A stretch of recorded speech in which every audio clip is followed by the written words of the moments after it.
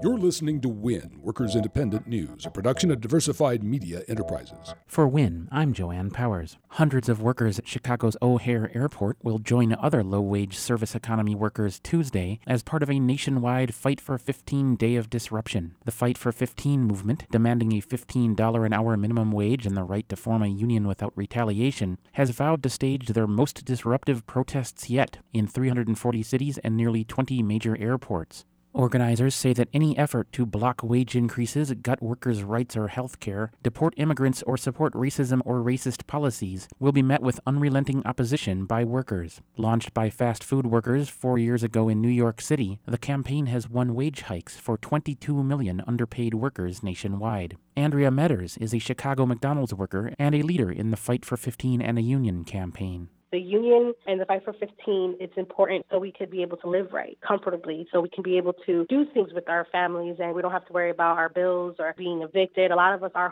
homeless and we're still working. Working with these workers have been so inspiring, and a lot of us are proud to be doing this. I will be continuing fighting for this. I won't stop, and a lot of us won't stop until we get our $15 in a union.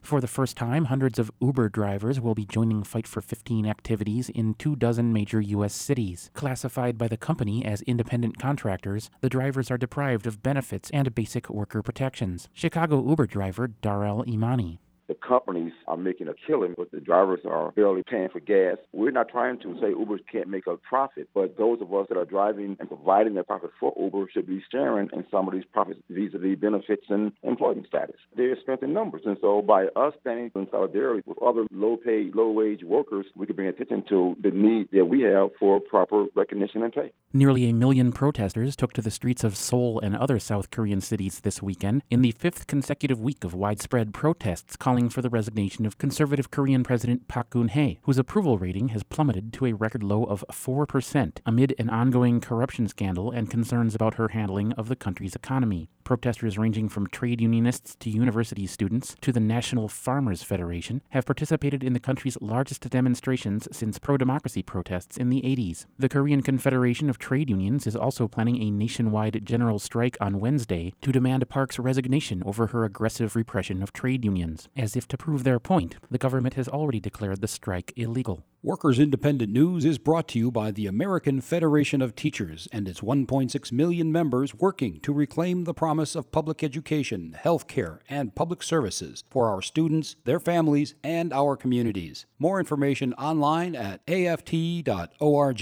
You've been listening to WIN, Workers Independent News. For more information, visit laborradio.org.